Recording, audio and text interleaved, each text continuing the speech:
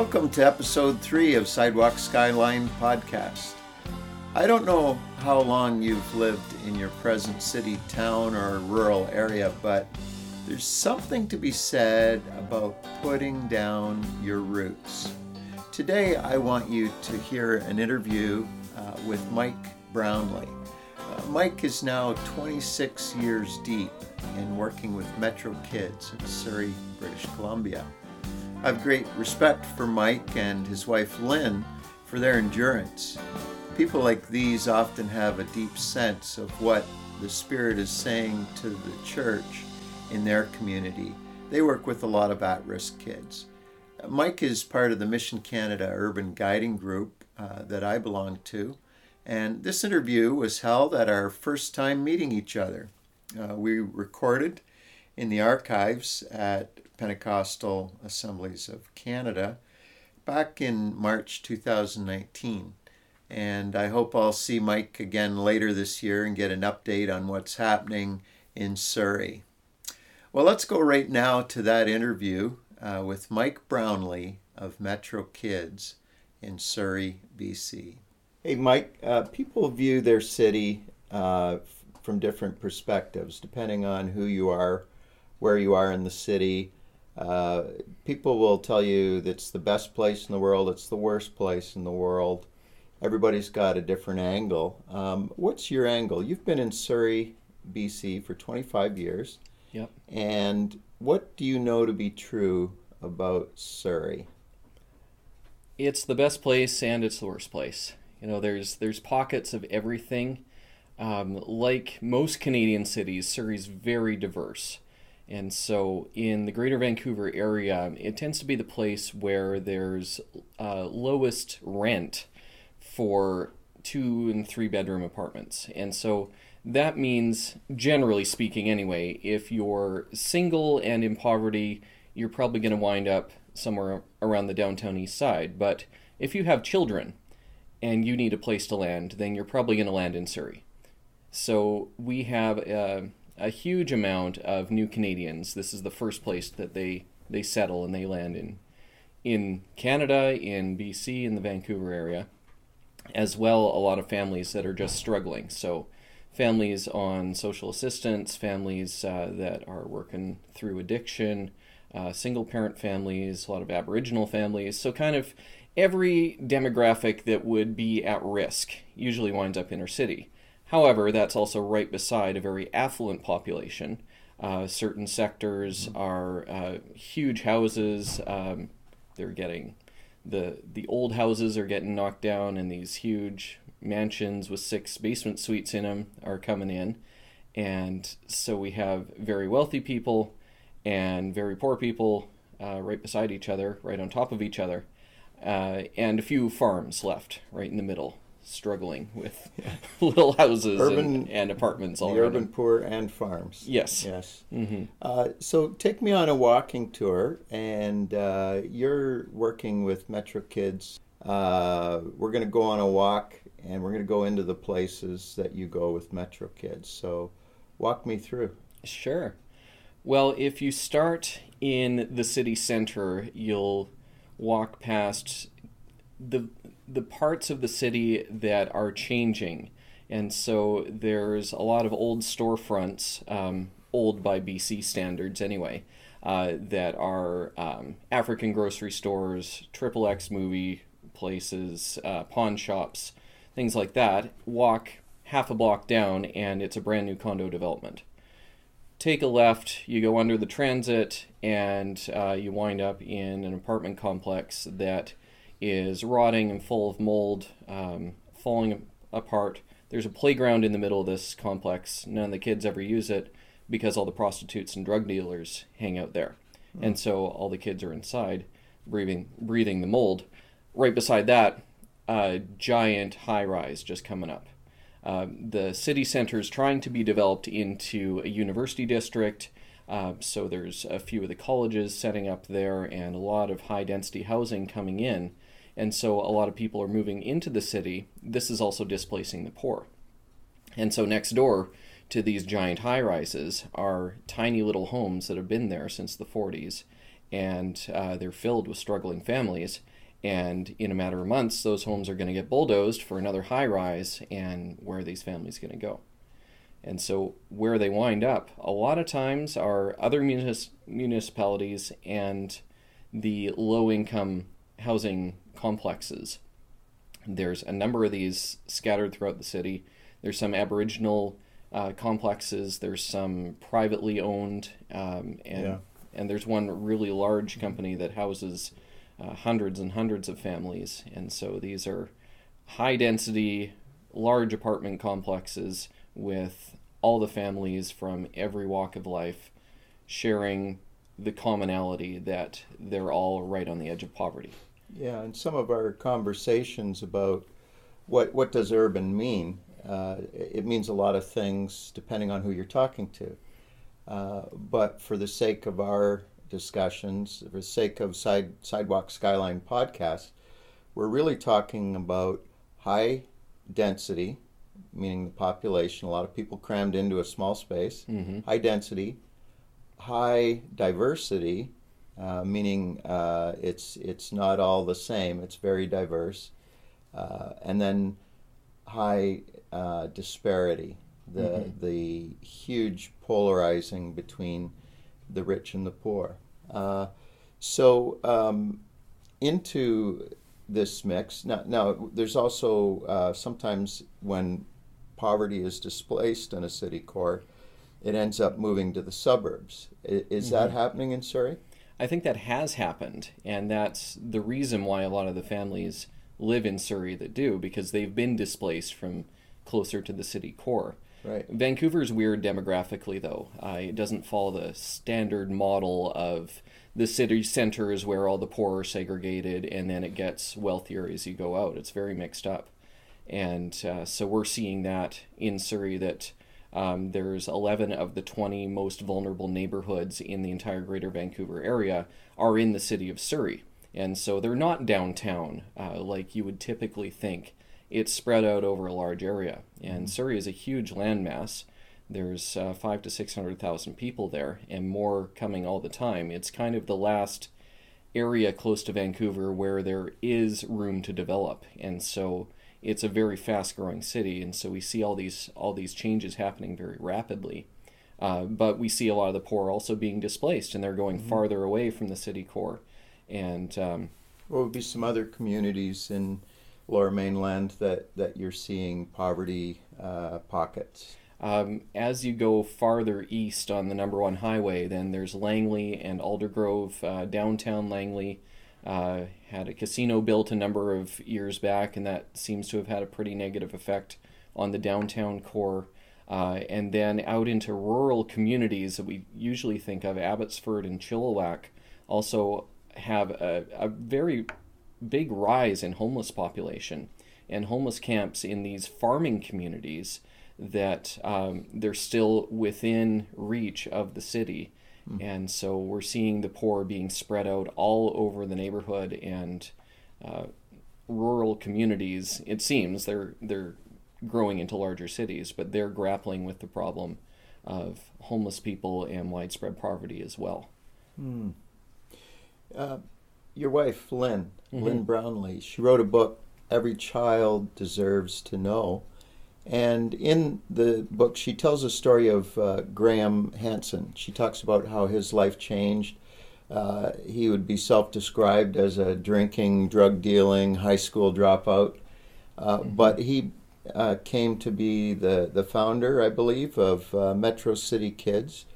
Tell us about Graham. Sure, yeah. I first met Graham in the mid-90s and started working with him, and he had basically been called by God out of this crazy hippie lifestyle, radically saved, and God set him up to reach the kids in Surrey and Langley, the neighboring city. And so when I first met him, he was running this huge bus ministry outreach to hundreds of unchurched families, and needed a hand. And so I came on as a young guy and got to know him. And we were planting a church at that time. Out of the bus ministry, we're finding there's all these families that we're getting to know in the inner city, but they're not coming to middle class church. Right. They're not driving out to the suburbs because they don't have a car. And so planting a church right in the city for them. And he's the driving force behind that, and is still the senior pastor of the church. And we've worked together for the last 25 years. And I'm always amazed by his drive and his vision and his passion for the lost, and just this philosophy that whatever it takes to reach people, that's what we're going to do. Let's do it.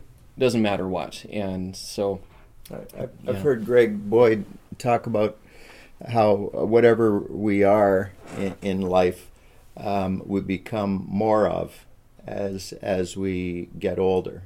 And so you've known Graham. I mean, you've been with Metro Kids for 25 years in one form or another. Yeah.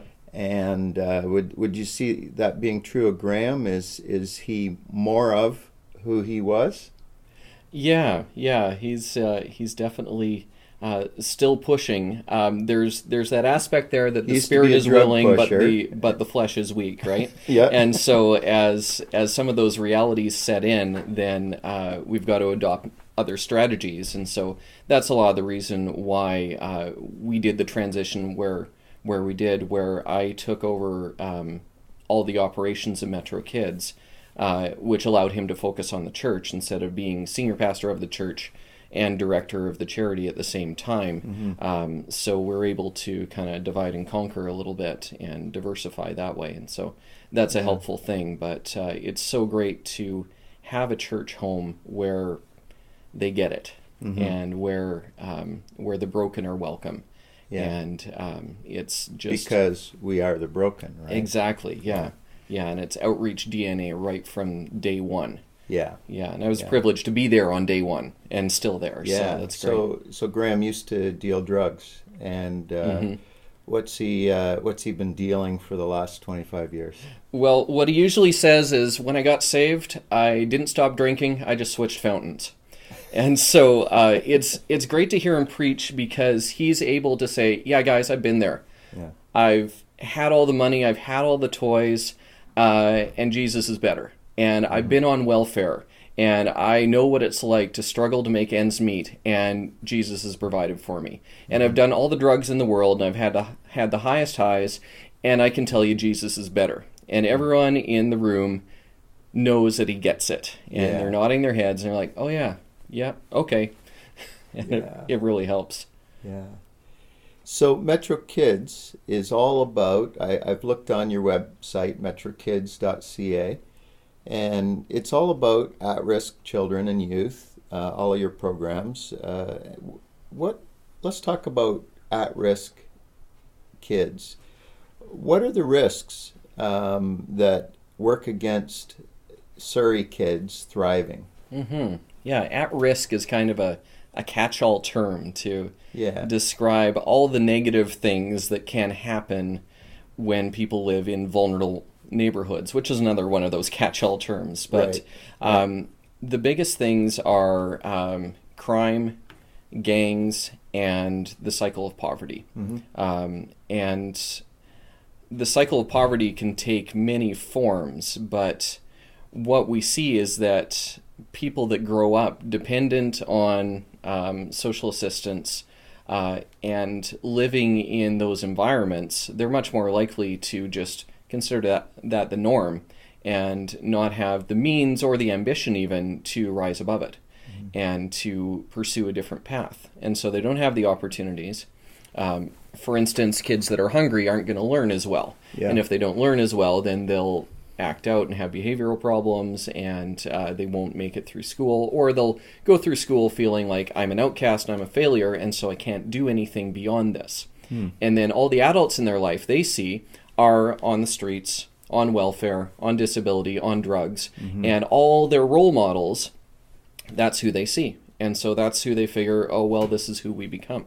And so they're looking for a sense of belonging, they're looking for significance. That's the pull of the gangs, that's the pull of the drugs, and it just becomes an easier way to go. And you add into that the sexual promiscuity that happens in our culture, and so we've got a lot of teen pregnancies and single moms. And well, my mom had me when she was 15, so yeah, I'll carry that on two, three, 4 generations. Yeah, it's down fairly the line. normative in the culture, right? It is, yeah, yeah. Yeah. So we approach in the kind of work that we do with as Christians. Sometimes we come into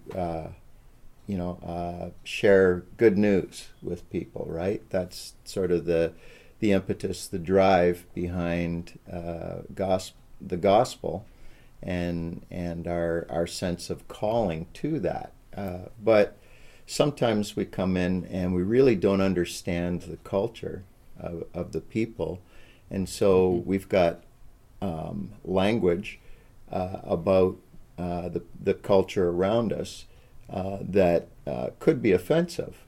If a community is working hard to rehabilitate and redevelop, and there's lots of community advocates and everybody's pushing and working together, they don't want to be called the island of misfit toys. They don't want to be known as, oh, this is the place with the worst crime, and there's a desire to re-identify the community about different things. I think that's part of the work of the gospel, but it's something that we often trip and stumble on, is how do we bring to the community we're reaching a fresh identity, and also in terms of how we view the world around us. What about the shift that has to happen in us? Remember the first time that you encountered let's call it a distasteful environment, and something really stunk, or somebody was doing something that was really hard to watch. That changes you, doesn't it? And there's an internal wrestle that goes on.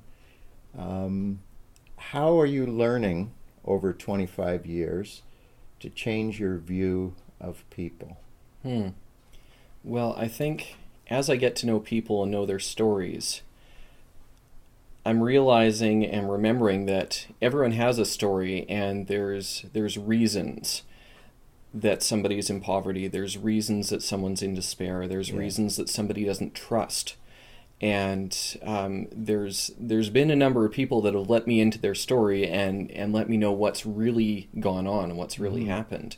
And so I know for all of those stories that I know, there's dozens and hundreds that I don't. But I can assume that there's something else going on there. And so I think that helps me to give people second chance, and to help them to overcome that. And to look more at identity rather than behavior.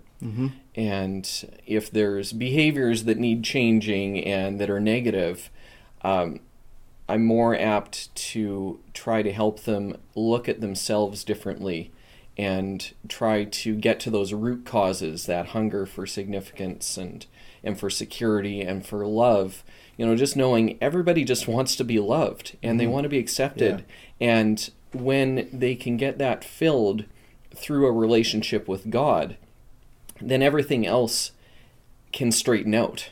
I mean, there's still issues and there's still difficulties and addictions and things to work through.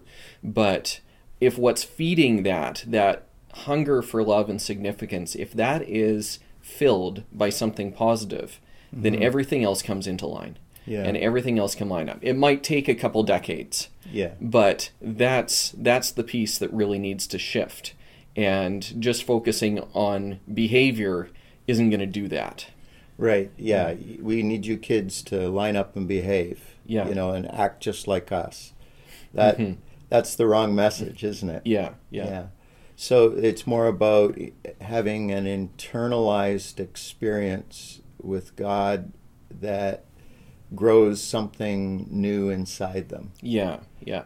How do you deal when you're nurturing young lives, and maybe you've had somebody that maybe a boy or girl you've worked with since they were 8 years old, and now they're 23 years old, and they've come up in Metro Kids, and they've become one of your core team, and you've empowered them and equipped them to help others, and then all of a sudden they fall off the wagon, or they break the code. They do something that just is disqualifying in some way. How do you respond to failures?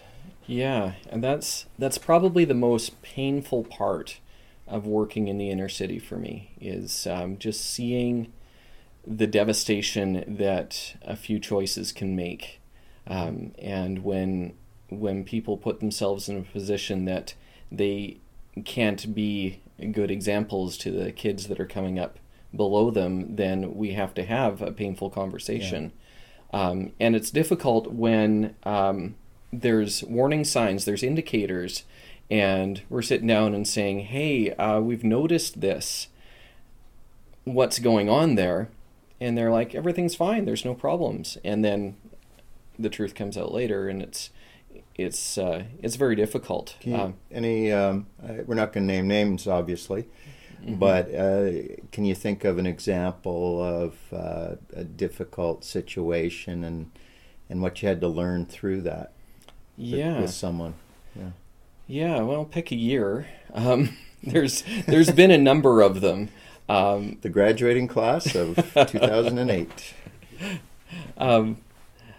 There's one young man that we were working with for years, and grew up in the ministry and was connected with us.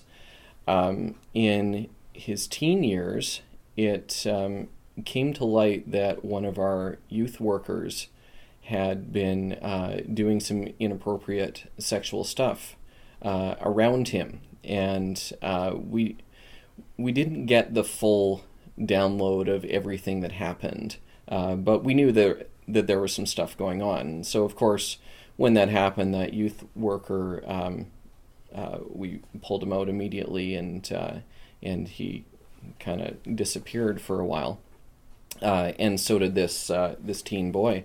And we knew that there was a lot of hurt there, and there was a lot of pain, and yet there was still a relationship.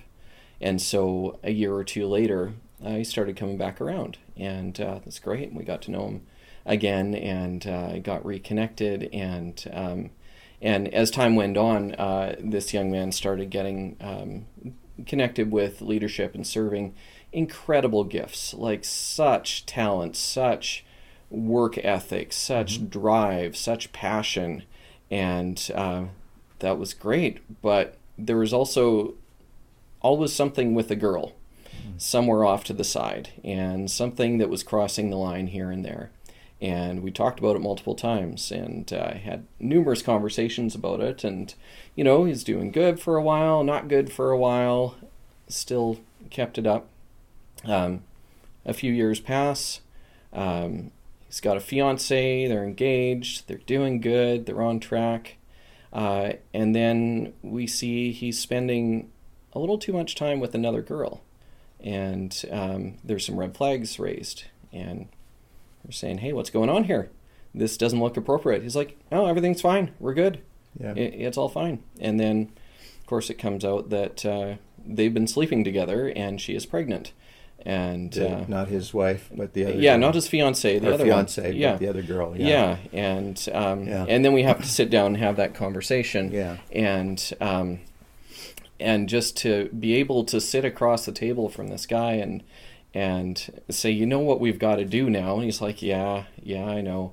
And what are we gonna do? And to have that working relationship broken. Because of the example thing, is very, very painful, not just for our personal relationship, him and me, somebody that I've walked with through a lot of stuff, but also the entire generation of kids and youth that have grown up with him, seeing him, and knowing that they know everything that's going on, and what kind of example is this going to be, and how that affects the larger culture of what we're doing. And how we deal with it also affects our culture. So the stakes are very high. The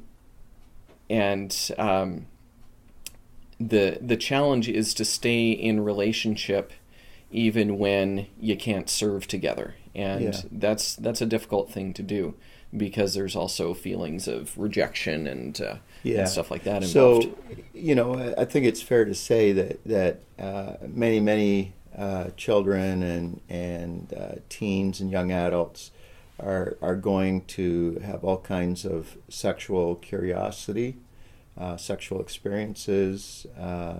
They're going to unearth what's there. And some people would say, oh, that's just kids being kids, and I don't know, maybe that's just, it's normal that every child would have questions and be curious, right?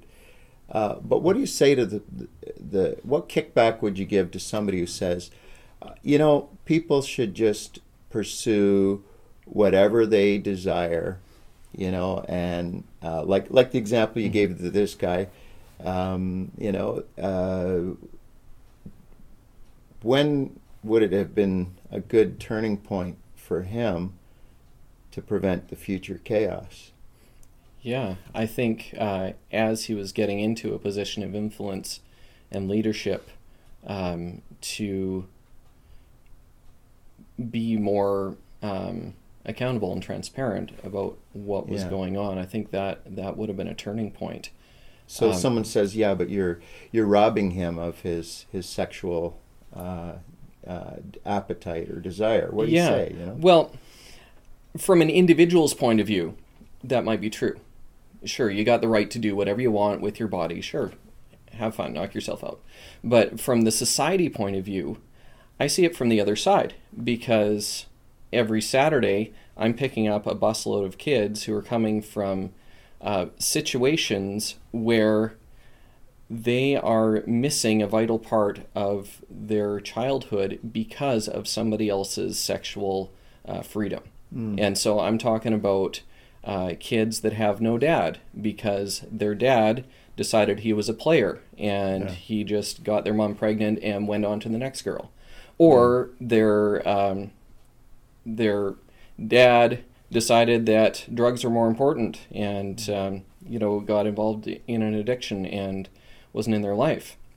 And so the domino effect of that, when multiplied in the entire culture in the city, really creates a lot of devastation. And there's this entire generation of kids that are walking around who have this hole in their heart because of the situation that they're in, that it's not their fault. It's the choices that their parents made, and in some cases, the situations that their parents found themselves in due to other people's choices. I'm not pointing fingers or laying blame, but when all this happens in our society, then the kids are the ones that suffer. And the kids are the ones that have to deal with the loneliness and the rejection and my dad walked out on us when I was 2 and it's my fault because I'm a bad person, and carrying that for years and years, which builds into depression, it builds into promiscuity for kids, it builds into suicidal thoughts, it builds into antisocial behaviors. All these things are a result, in some way anyway, of people just doing what they want, when they want, because they want to, with no restraint. Yeah. And so if we're going to change that culture, then it's got to start with the leadership. And it's got to start with the people on my watch who I'm raising up as leaders. And so I want to address these things now as they're young leaders so that they create a different culture for the kids around them and the generation that's coming after them. So people like you, people like Graham, your wives, and probably many others, you in fact are you're surrogate parents in many cases. Yeah. Providing that kind of mentoring, but not just mentoring, but also seeing the good and the potential and drawing that out. Yeah, there's definitely a gap there and a need that we're able to step in and fill. And it's very gratifying to be able to have opportunity to speak into the lives of young people in that way and fill that role. One last question, and then I want you to tell us how people can get in touch with you and get in touch with Metro Kids. If you could do a 10 times, a 10x, okay? 10x, if you could have 10 times the resources, 10 times the people to work with you, 10 times the neighborhoods to work in, 10 times the buses. Talk to me about what it would be like to have 10 times the effect. Yeah, well, I think we're operating on a program model that can be super easily replicated and multiplied. And so with 10 times the people, I could put 10 more buses on the road and reach about 3,000 more children in neighboring cities. Could even plant this sort of thing across the country. And you use the buses to go pick up kids in their neighborhoods and bring them to programs. Yes. Yeah. And so we're trying to be in relationship with families that would have no connection to any Christian witness otherwise. And the transportation is huge for that, for families in poverty. So who should come and help you, and why? I think if somebody has a heart for the broken in the cities, a heart for families, and a heart to see some change, they would be a good fit. It's a lot of work doing this type of ministry. It's a lot of late nights. It's a lot of long hours. It takes a lot of endurance, but the rewards are tremendous. Yeah. Yeah. In 1994, you started doing this for $96 for $250 a week. That's right. No, so it was $250 a month. $250 a month. Oh, so you were clearly in it for the money. Definitely. Yeah. So how can people get in touch with you, Mike Brownlee? You can go to our website, metrokids.ca, and all our contact info is there. And so that's probably the best way to go. Follow us on Instagram at Metro Kids Society. We're on Facebook too, and all over the place. Mike Brownlee, you're a gentleman and a scholar. Pleasure interviewing you today. Thank you for being on Sidewalk Skyline. Thanks for having me. There you have it. That was Mike Brownlee, ladies and gentlemen. If you like this podcast, be sure to check out our other episodes for more inspiring interviews and content about God at work in our Canadian cities. Also in the show notes, you can find links to other websites or resources that are relevant to each episode. And while we're at it, check out Mike Brownlee's website at metrokids.ca. If you like what you're hearing on Sidewalk Skyline, why not leave us a review? Let us know what you think, or maybe some content or guests that you'd like us to feature. We're online at sidewalkskylinepodcast.com, Apple Podcasts, Spotify, Stitcher, Google Play, and YouTube. Click subscribe to be notified of our twice-monthly episodes. And speaking of episodes, you definitely want to tune in for episode 4. I'm interviewing Bob Gall from Edmonton. Bob is quite a storyteller, and every story he tells is absolutely true. This won't hurt, did it? One of the most colorful examples of a man who will stop at nothing to share God's love in his city. I can't believe I get to be friends with people like this. I'm truly blessed, and I think you'll be really encouraged as you hear about some of the things that go on in downtown Edmonton. If you want to contact me, Kevin Rogers, reach out to me at sidewalkskylinepodcast.com or on our Facebook site or Twitter. I would love to hear what you think about what we're doing here. And until next time, keep one ear to God and the other ear to the ground in your city.